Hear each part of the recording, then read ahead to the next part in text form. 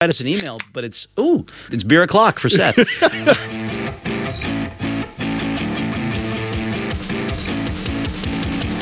Hey rockers, welcome back to Extra Credit, the Rock U podcast. I'm your co-host Seth Hinckley, and I'm sitting here with the James Brown to my Clyde Stubblefield, the man, the myth, the legend, Matt Black. I'm getting to the point where I'm starting to try to guess what you're going to go with, and that's a good one. I like that. I'll be James Brown any day. Hello, everybody. I'm still trying to figure out if you know the pattern behind these introductions. Well, the Stone Gossard thing was a clue, so we'll see if I can figure it out from today. Well, what are we doing today? What's our big segment? Wow, this was a big bite to bite off, Seth. We decided we were going to do a podcast episode on our top 5 songs about bands or musicians or music. We weren't too precise. Then we realized that was a whole season where you realized. I realized that was going to be that's like a whole season's worth of stuff. This is part 1. We're going to do songs about bands and musicians today. Our next episode is going to be songs about music, but frankly, we could have split this one into 4 or 5 episodes easily enough. At least. Yeah. At least. We could do a whole season on bands and musicians alone. We could. And musicians are occasionally self-referential, you may have noticed. But there's a lot of different directions we could take this, so we'll see where our lists, what different veins our lists explore. Yeah, so did you have any criteria for this, or was it just any song about any band or any musician? Well, what I decided to do to narrow it down, because there's so many choices, was just to pick really good songs. Yeah, well, that's kind of what I did, too. I did have a criterion. Oh. It had to be on the nose. It could not be metaphorical or symbolic, or you could read into something. Yeah. It had to be very clearly about the experience of being in a band or being a musician. Right. I didn't tolerate anything where just like, maybe this is about being in a band. It had to be unmistakable. I had that rule too, but that just comes from my lawyer side of, no, I'm sorry. But you guys loved ambiguity. Yeah, well, sometimes if it helps the client out, There definitely. Okay, who's going first?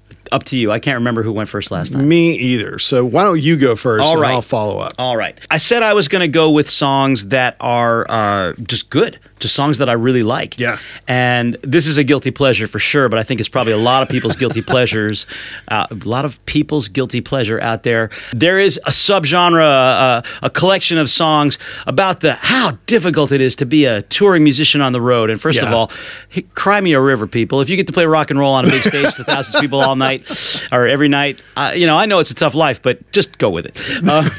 I think one of the best songs in this genre is Wanted Dead or Alive by Bon Jovi. Oh, wow, and I just love that song. I love the beautiful 12-string guitar arpeggiated intro played by Richie Sambora. I love the whole thing, just like lean into that cowboy imagery. You're just a gunslinger with a loaded 6-string on your back. I love it. I think there's a lot of songs that do it, but I think that's the song that does that particular vibe the best. And Wanted Dead or Alive by Bon Jovi is my number 5. The New Jersey cowboy song. I can't remember who it is, but I met a guy whose claim to fame was that he beat up Bon Jovi in high school. Oh my gosh. Now I can't remember who it is. Anybody out there listening, if you're a friend of mine and you know who I'm talking about, let me know. For my number 5, I'm going to use your phrase, guilty pleasure. I love this song, and it's a wonderful song, but it's about being a musician, but not being a great musician. Ah, nice. It's Play Guitar by John Cougar Mellencamp. Love that one. Love that song. It's Great choice. I could have gone with ROCK in the USA, but I chose this one because it's funny, and I've loved it ever since it came out. Like I said, it's a song about playing guitar, being the road to success in many different areas of life. Because, as he says in the song, all women around the world want a phony rock star who plays guitar. At least he knows what he's talking about. This came out on great name for an album, in 1983. And this was the first album that John Mellencamp, who started out his career as John Cougar, this is the first album where he used his real name, although he kept the Cougar in the middle. For a while, yeah. He kept the Cougar in the middle for this record and for the next record, which was 1985's Scarecrow. And then he dropped it on 1987's Lonesome Jubilee. Oddly enough, this song started out as something that was written by John Mellencamp's hairdresser, a guy named Dan Ross, who was also a musician in another band from Indiana. And Mellencamp took what this guy had started with and made it into this song. So nice. Great, funny song about being a guitar player. There are lots of other songs that describe being a musician better, but I had to put it on the list just because I like it so much. Great stuff. Yeah, by the way, this is by no means a comprehensive list.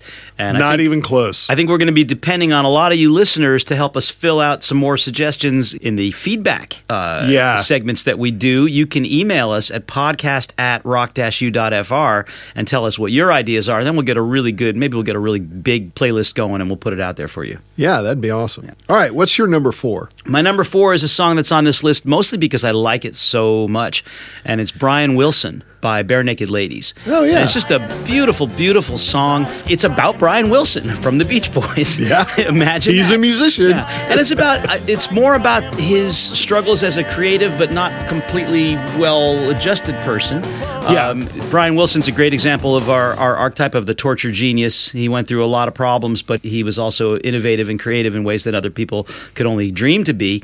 Yeah. And it's just a beautiful song, but it's also kind of a cool story because they played it for Brian Wilson and he was very touched. Then he started covering the song, and then he came into the studio years later and played his cover for Bare Naked Ladies, and they were just floored that Brian Wilson could think so highly of them that he covered their song about him. When the person you write the song about covers it back to you, that's great. Yeah. The song, you should go listen to the lyrics. It's a little bit about the difficult balance between an obsession that drives you and a crippling depression, which I'm guessing is an accurate description of Brian Wilson's life. Spent whole days in bed, couldn't get out of bed, but then he couldn't stop working when he was working, and very, very interesting guy. I think there's a biopic about him, but I haven't seen it. Yeah, I haven't seen that movie either, but I've heard good things about it. What's your number 4? Okay, so my number 4 is a song about working in the music industry and dealing with the soulless, crippling deal of working with record companies.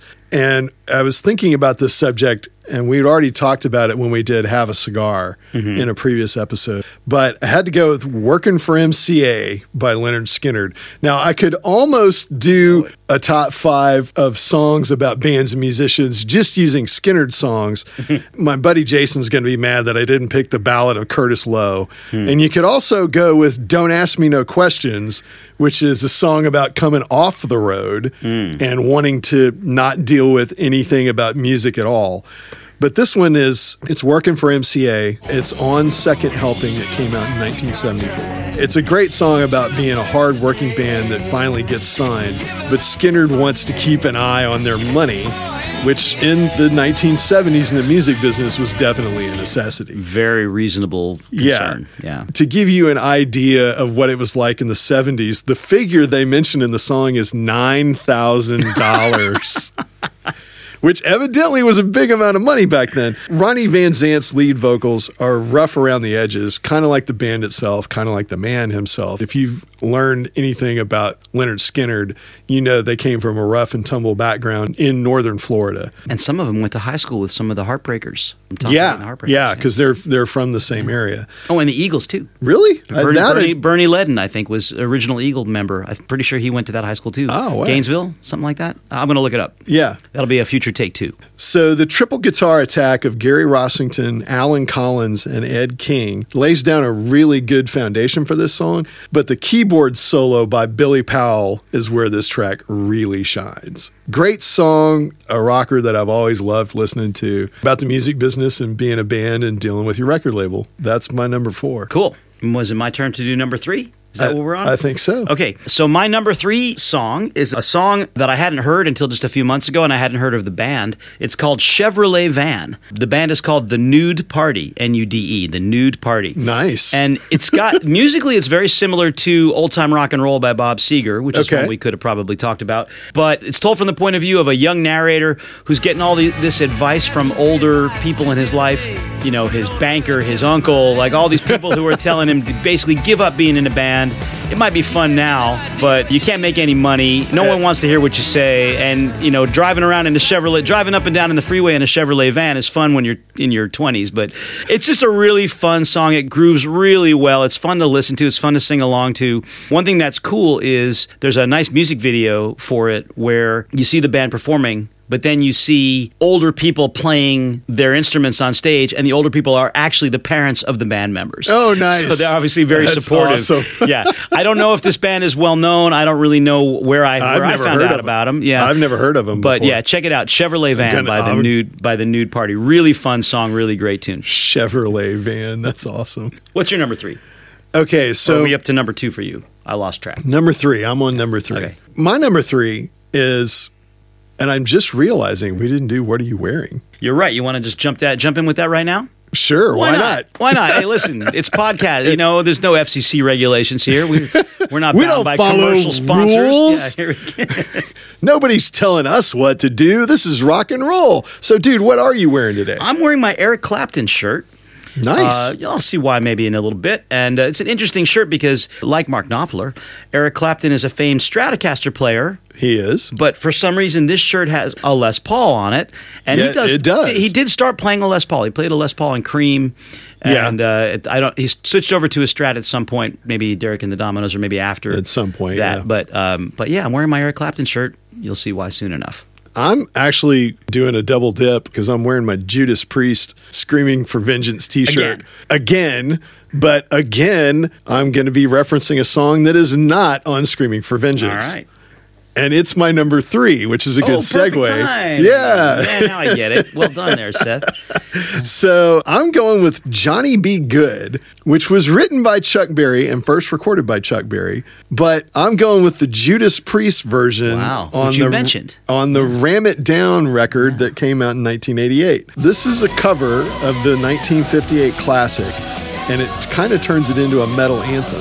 And while the band does give writing credit to Chuck Berry, because they wouldn't have this song without it, the only thing that's the same is the lyrics. The music is totally different. And like we've talked about before, especially on our covers episode, you and I both think that the best covers are the ones that take it, make it totally new. Totally. It's still the same song. You still kind of recognize it. It's a completely reimagined cover. This song was recorded to go on the soundtrack of a really bad 1988 Anthony Michael Hall movie called Johnny B. B.E. Oh boy. Good. The song was on the movie soundtrack, as well as the Ram It Down record by Judas Priest. And the guitars by K.K. Downing and Glenn Tipton are awesome as usual. But the best part of the song is Rob Halford on the vocals. The way he sings that song, it's just amazing. The music is awesome. It's hard to top Chuck Berry's version, but I think Judas Priest might have actually done it. It is great. All right, so you're number 2. You're number 2. Okay, this one's pretty obvious, and I'm sorry for being so obvious, but you can't deny greatness. My number 2 song is Piano Man by Billy Joel. That is an amazing song. Which it cannot be denied. It's a literal description. It is a what's the word I'm looking for? It's poetry, man. But there's a word I'm looking for. A chronicle. Thank you. Chronicle. It's a chronicle of Billy Joel's night playing piano in a nightclub and dealing with the interactions with all the members of this nightclub or bar, all the regulars and the people coming in. It's quite literal. He did play many, many, many times in nightclubs and bars when he was a younger guy, and it's got everything. It's got the interaction with the audience. The microphone smells like a beer. It's got the what it's like to be a musician, and when you feel good when people like what you're doing, and when you don't feel so great when they don't like what you're doing, and what you mean to them and what they mean to you as a performing musician. I know it's on the nose, but Piano Man by Billy Joel. You can't do better than that. It's a great song, and it's seriously chronicling the life of a musician. I mean, that's really good. Speaking of experiences of musicians, my number 2 is Turn the Page by Bob Seger and the Silver Bullet Band. On my honorable mentions. There's the studio version, but I think the best version is the one that's on Live Bullet. The live version. Yeah, from 1976.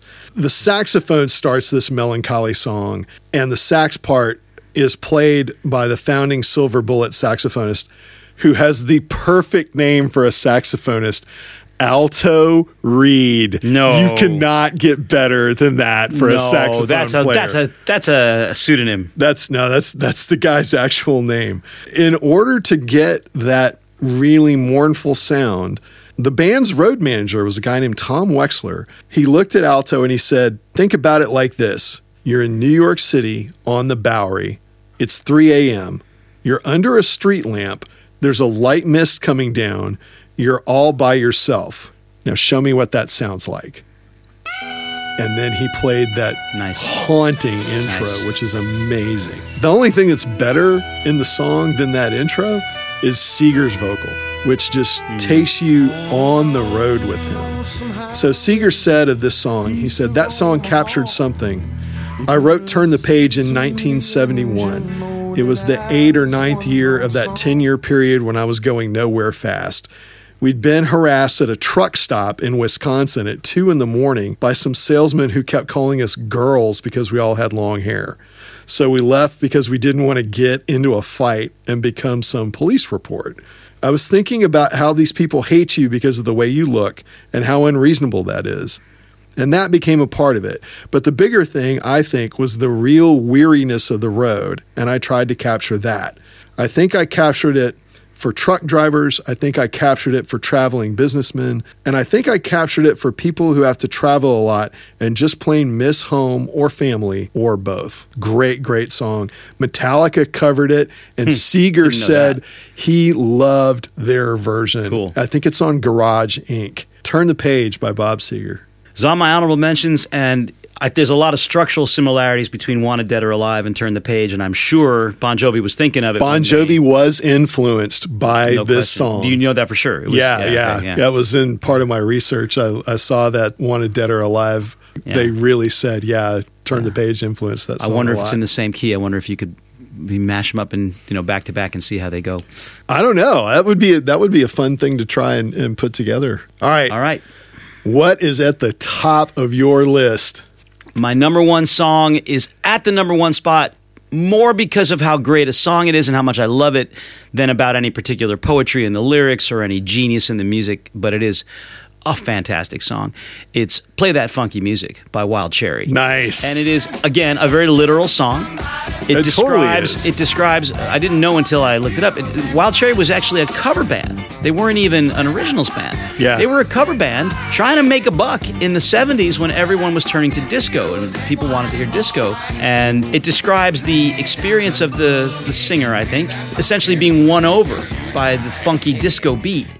And convincing his rock and roll brethren to come along and play this more funky music.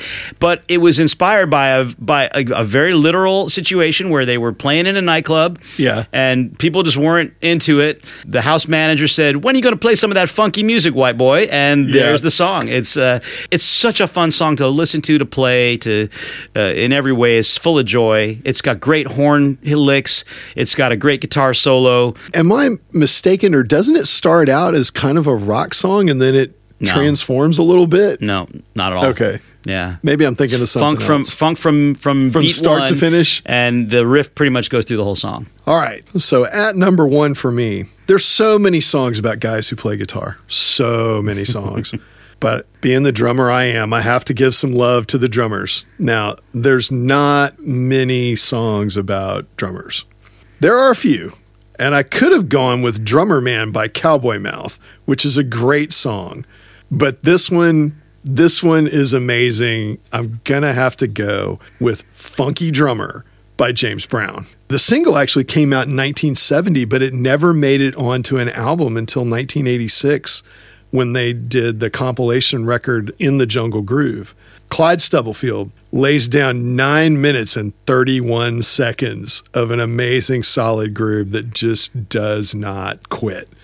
I could be wrong, but I think this is where the record that James Brown initiates the phrase, "Give the drummer some." Maybe, I don't know. And at about 5 minutes and 25 seconds in, you get to one of the most sampled drum breaks of all time. It's really great because James Brown tells Clyde before the drum break, "You don't have to do no soloing, brother. Just keep what you got. Don't turn it loose, because it's a mother." He knows how good his drummer is, and he's just giving him some praise. So the drum break in this song was sampled by a lot of hip-hop acts, including Public Enemy multiple times on Bring the Noise, Fight the Power, and Rebel Without a Pause. NWA on F the Police. Not going to tell you the real You can look it up. Title to that song, yeah. LL Cool J on Mama Said Knock You Out. Run DMC used it on Run's House and Beats to the Rhyme. De La Soul used it on The Magic Number. The Beastie Boys used it on Shadrach and 3 MCs and 1 DJ. And later, some pop musicians used it too, like Ed Sheeran on the song Shirt Sleeves and George Michael on Freedom 90. And here's the kicker. It's also the Powerpuff Girls theme song from that cartoon show. I never picked that up. That's great. Love that show. So, number 1, The Funky Drummer. Interesting choice. Yeah. Well done. Got honorable mentions? You want to go first? I got lots. You got lots. I kind of tried to narrow it down so that I wouldn't literally go on forever, because you totally could. Like I said right before, my number 1, Drummer Man by Cowboy Mouth. American Pie by Don McLean. Such an amazing song, such a classic tune. It's about him being a musician, but also about the day that Richie Valens, the Big Bopper, and Buddy Holly passed away in the plane crash. Yeah. Sultans of Swing by Dire Straits, which I was surprised was not on your list. Jukebox Hero by Foreigner. Rock and Roll Band by Boston. The song we've talked about before. It's A Long Way to the Top, If You Want to Rock and Roll by AC/DC. We're an American Band by Grand Funk Railroad. Rock and Roll Star by Oasis. Great song. Faithfully by Journey. Piano Man, which you had on your list. Roll Over Beethoven by Chuck Berry, because, man, Beethoven was a musician, and you can talk about him. Down on the Corner by Creedence. One that I don't think a lot of people would pick up because it's an off-cut on this album, on 5150 by Van Halen, is Inside. It's kind of just a funny song about Sammy and the rest of the guys talking about how Sammy's taken over for David Lee Roth. And then there's one that I would have put on my list had it not been a country song, because this is the Rock U podcast. Okay. Bob Wills is Still the King by Waylon Jennings. Such a great song. Yeah, I don't know that one. I have to listen to that one. I'm just looking up here. Is Rock and Roll Star by Oasis, is that a cover of the song by the Byrds? Or I don't know. It's not. It's not a cover of the song by the Byrds.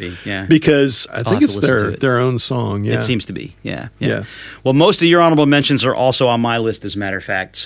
But I use my list to sort of break down the different styles of song, or the different groupings of subgenres, if you will, of songs about bands and musicians. One is a review of the history of music. So American Pie and Sir Duke by Stevie Wonder, which is just a litany of all the great musicians and all the great things about music. Sir Duke, use that for next episode too.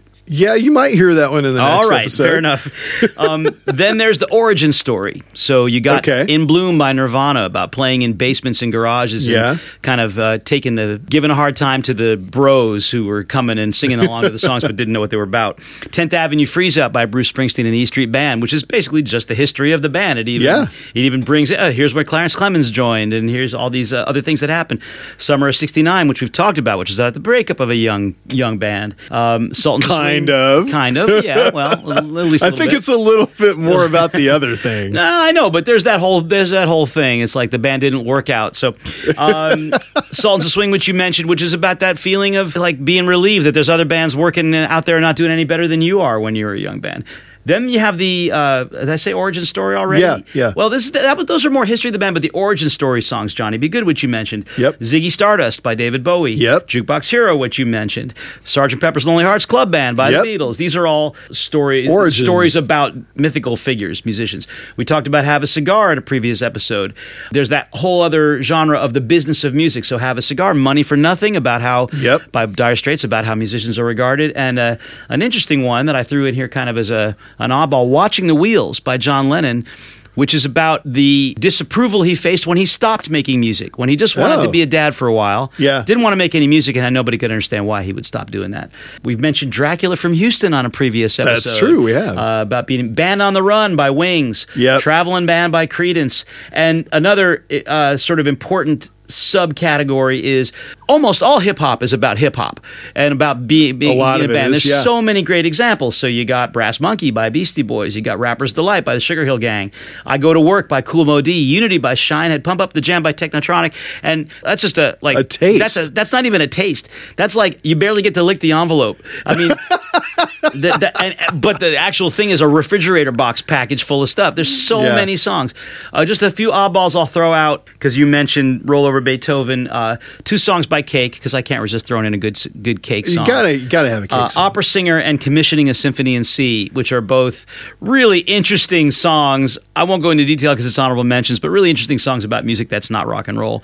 And one last one that in the genre of how hard it is to tour and be on the road, a very, very dark song called Light a Fire by Mick Flannery about the breakup of a band due to the really unhealthy lifestyle that they led on the road. And it's very dark, very, very dark. So go listen to that one if you have the stomach for it. There's so many songs about bands and musicians, and this was just the tip of the iceberg. Not the tip of the iceberg for us. So not even. It's just an ice cube. Send us an email and tell us what you think your top 5 is, because we'd love to hear it.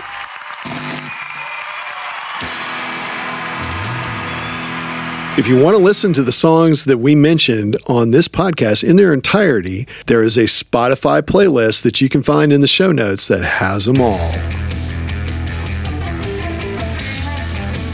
Hey guys, we're back, and we're going to do one of the easier segments for us because we're reading what you sent us. It's feedback. It's all the good things that you tell us via our email address, which is podcast@rock-u.fr. Gosh, Matt, you sound like a real radio DJ when you say that. Speaking of sounding like a real radio DJ, it's great if you write us an email, but it's beer o'clock for Seth. Cracking open the Diet Coke so I can keep going. It's even better if you send us a sound recording of your own voice saying what you want to say. So just record a voice memo on your phone and send it along. Email us that, and if I can engineer it well enough so it doesn't ruin your voice recording, I can get it on the podcast. All right, we were going to just do the first 2 episodes of this season, but we had some stragglers that we wanted to get on from the prior season, and from episode 11, which was our top 5 intros. We did feedback on that episode and the best city for launching rock bands, but this was about top 5 intros. So Mark from Houston says, I got Shaft before the guitar came in too, and I got Josie in the first 2 notes. This is great. So glad you like that one, Mark. And then episode 14, one of our summer school episodes about the top 5 movie soundtracks. This quote's going to be a little rough for me because I don't know how to say Chagall Guevara. Maybe that's exactly right or not, but somebody can tell me if I'm pronouncing that correctly. That sounds like a take 2 bullet point for you. Yeah, exactly. Kelly from Nashville says, this is great. Side note, Chagall Guevara has a new album and just recently played here in Nashville. First time in like 20 plus years. And hell yes to your partner picking The Big Chill. Best soundtrack and one of the best movies. So I knew that would be a popular choice. You got a thumbs up for that one. All right, so we're going to go to episode 15 now, which is top 5 weird instruments. And can you get sued for a breakup song? And the 1 minute matchup was, are you going to pay for bands that are past their prime? What do you have for that one? Well, I got 2 comments from some people in the U.S. Rick, a.k.a. Mango, from Brooklyn, New York, was surprised, says no honorable mention for Zappa's music, at least Ruth Underwood on xylophone. Well, I'll say a few things. Yeah, Zappa was an obvious miss for us. We totally should have done Zappa. We totally flashed on I didn't know Ruth Underwood. I'd never heard of Ruth Underwood, and I would not have considered xylophone weird enough to include in this episode. However, Rick was kind enough to refer me to a video of Zappa, got to be in the 50s or very early 60s. Like, it was black and white TV, and he was wearing a suit, looked like a normal person. Wow. On the Steve Allen Show, playing a bicycle. So he was making music out of the different parts of the bicycle. It was really cool. Was it percussive or what? All kinds of things. Okay. All different tones, different rhythms, different percussive sounds. I will include a link to that video. I gotta watch that in our show notes. Yeah, Mango, that was a big whiff for us on the Zappa thing. Also, I just throw this out. Dr. Other Phil says, great show as always. I agree with your bucket list argument for past their prime bands, but otherwise I'll pass. I agree. Okay. So for episode 15, one of my fraternity brothers from college, Storm and Norman from Charlotte, says, I would have sworn that Big Country had bagpipes, but apparently they just tuned their guitars to sound like bagpipes. Good episode. He's right. They put it through some weird signal chain to make Big Country, in the song, I think, is in a big country. And the bagpipe sound is actually guitars through some sort of distortion pedal chain that makes it sound like that. I'm pretty sure you said that in the episode. Did I? I think so. Maybe I did. I don't know. We'll have to go back and listen. We'll have to go back and listen to it. Mention it in a future take, too. Yeah. Okay, so Nick from Houston on Weird Instruments says, in the bridge of Breaking the Girl by the Red Hot Chili Peppers, they're banging on old scrap metal. Yeah, which that fits. It does fit, and I didn't know that. Me neither. Peggy from Paris says, my entry for car horns would have been No Parking on the Dance Floor by Midnight Star. Nice. I am not familiar with that song, but I'm going to have to go listen to it. And she said, for sophisticated palates only, some sarcasm intended. And then as a more general comment, Catherine from Houston says, Mark and I listened to episode 15 on our way out to a fundraiser last night and really enjoyed it. We were thrilled with the Steppin' Out shout out. That was my buddy Mark that was playing his daughter's xylophone in the Joe Jackson Steppin' Out song. All right, so do you have anything for episode 16? I have a bunch of things for episode 16. Awesome. All right, so Uncle Hiram checks in. Thank you, Uncle Hiram, for listening and giving us your feedback. He says, hey, Matt and Seth, this is, by the way, our Spooky Songs episode. Yeah. But also, what else did we do in this Accidental bassist. Accidental bass players. And should bands that lost a key member continue on was the 1 minute matchup. Well, Hiram stuck to the spooky part. Says, hey, Matt and Seth, very interesting episode. A good dive into a subject that I never gave any serious thought to. But he corrects us. He says, She's Not There by the Zombies was always simply believed by my generation, current to the song, to be about a girl who ditched her boyfriend and is totally avoiding him and not letting him see or talk to her. Interesting take. I will have to go investigate. I've always found that song very creepy, but that's the way art works. Touched the nerve in me that maybe was not intended. He also points out another obvious miss. He says, lastly, you didn't touch on the teenager death songs popular in the late 50s and early 60s. Oh, yeah, like Dead Man's Curve. Dead Man's Curve, Leader of the Pack, Tell Laura, I Love Her, are just to name 3, he says. But the big miss that surprised me, and he's totally right, Down by the River by Neil Young, who as a songwriter practically lives deep down in the darkest abyss. Keep on trucking, guys. Good work. Can't wait for the next one. How did we miss that one? Yeah, that's pretty good. And it goes with the murder ballad, and it goes with the creepy, ambiguous narrator, and a whole bunch of other stuff. So that should have been on our list. That should have been on your list for sure. Yeah, for my list for sure. Exactly. Yeah. I also got an email from Hallie from Chicago, who happens to be my mom. Hallie happens to be your mom. Happens to be my mom.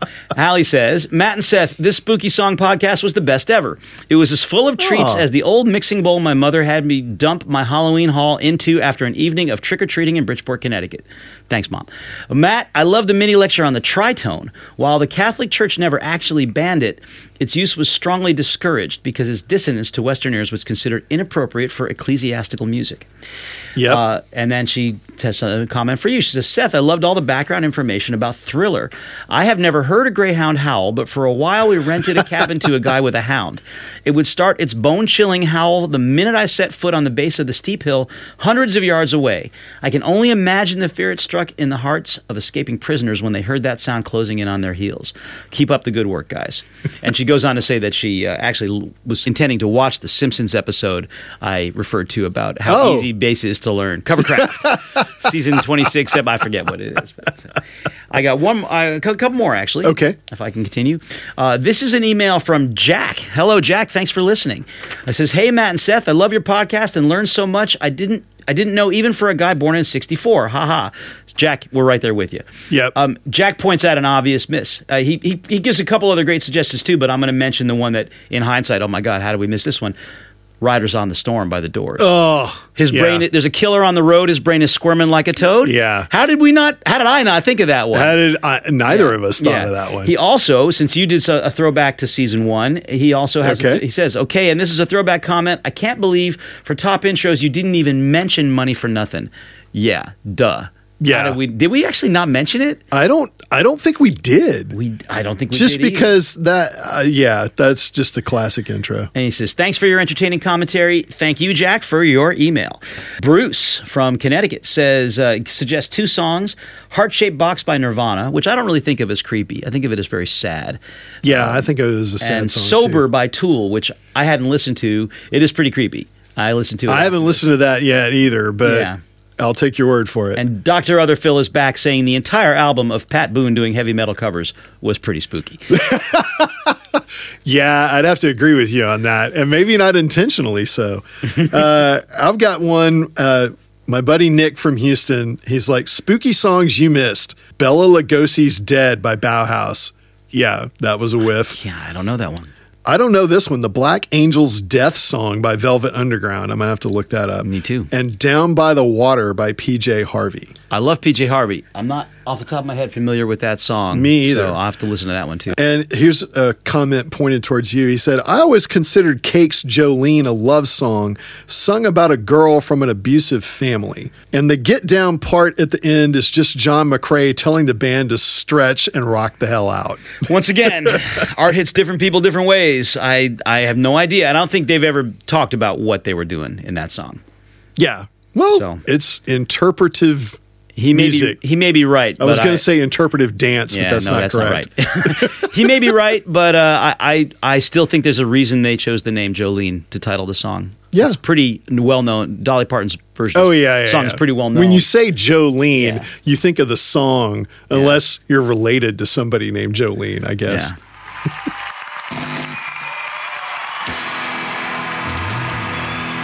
So was there something on this podcast that you wanted to talk to us about? Did we get something wrong? Do you not agree with some of the stuff that we said? Then you need to email us at podcast@rock-u.fr. All right, rockers, we're back. It's time for the 1-minute matchup. 60 seconds of intellectual amazement dropped on you by me and Matt. Or actually, you're probably going to be like, gosh, I wonder what those guys were thinking. Our question for this episode is, should an artist's personal life matter when you're evaluating their art? We've had some recent interesting stuff going on in the news with, let's say, Kanye West, or Ye, as he's now called. Ye, I confirmed with Oh, okay. All right.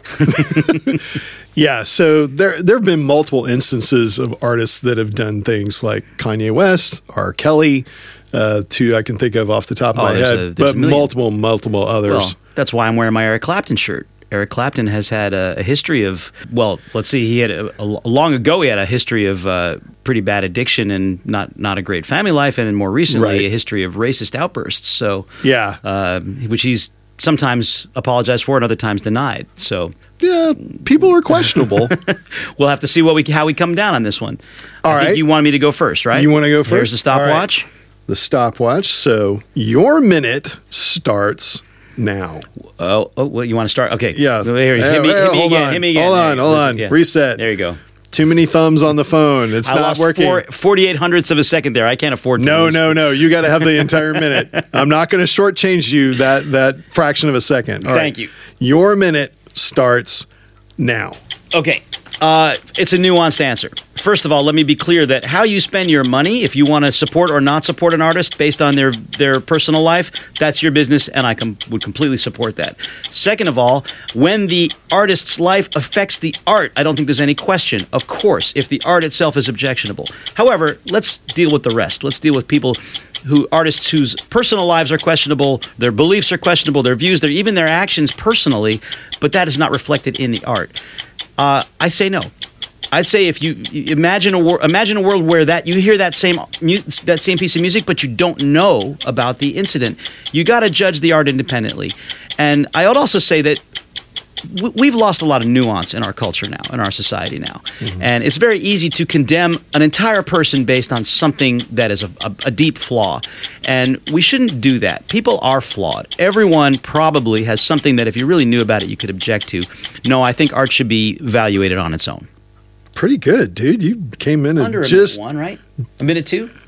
Yeah, you were right at a minute. I think I was a little slow hitting the stop button. I'll take it. All right. Well, tell me when you're ready. Okay. Here we go. Here comes the clock. Here comes my thumb hitting the button. Ready? 1, 2, 3, go. All right. So evaluation can be done collectively and individually. Collectively, people can say that something's a masterpiece, but individually, I might think that it stinks, and vice versa. So I had an English professor who hated Chaucer, even though the guy who wrote the Canterbury Tales, everybody thinks that he's up there with Shakespeare, a titan of English literature, but he hated him and fully admitted that everybody else thought that Chaucer was a genius. So as far as individual evaluation goes, I think there's two questions to ask. One, what do I think of it purely as art? And two, do I want to support that person's art? And I try to do it in that order. So should an artist's personal life matter in evaluating their art? No, unless, like you said, it affects the art. But should it matter if you support that art or buying it? And I think that's where you voice your opinion on personal matters without regard to the art itself. Now, whether you like the art or not, that's up to you.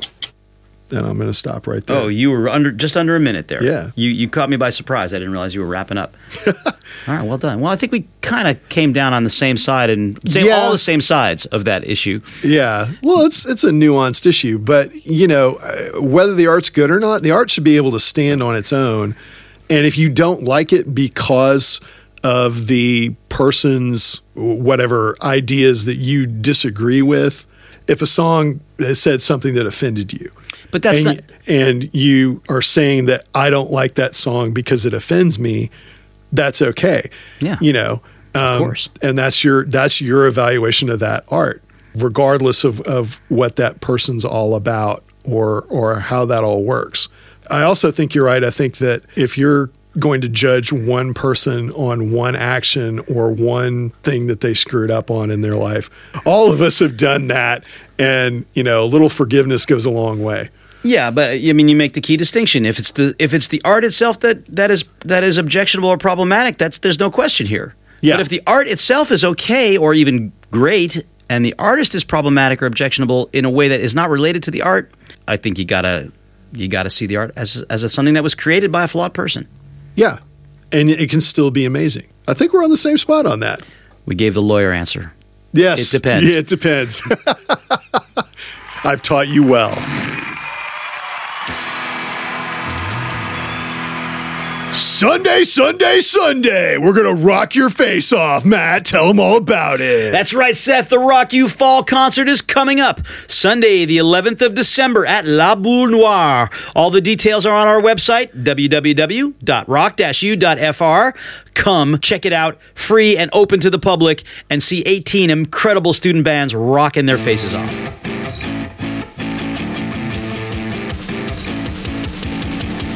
This episode of Extra Credit, the Rock You podcast, is brought to you by our good friends at Big Pebble Records.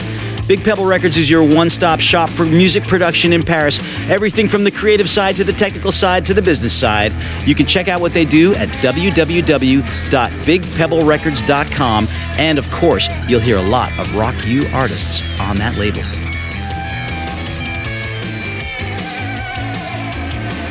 Extra Credit, the Rock You podcast, is a production of Rock You.